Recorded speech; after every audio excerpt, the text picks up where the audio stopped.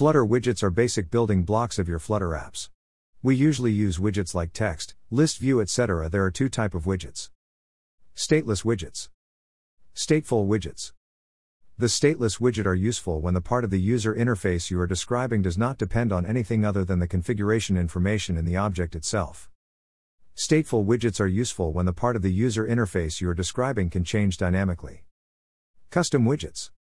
Custom widgets can be composed of existing ones. We can create widgets by extending stateless widget/stateful widget class and add properties of our own.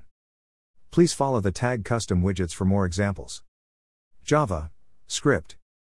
How to set up MongoDB in Prisma. How to configure Prima ORM with MongoDB NoSQL database. May 6, 2022.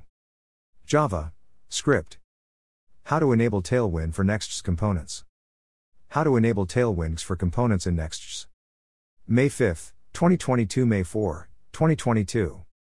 Java script. Prisma MongoDB connection. How to configure MongoDB, local and cloud-based, in Prisma ORM. May 4, 2022. May 6, 2022.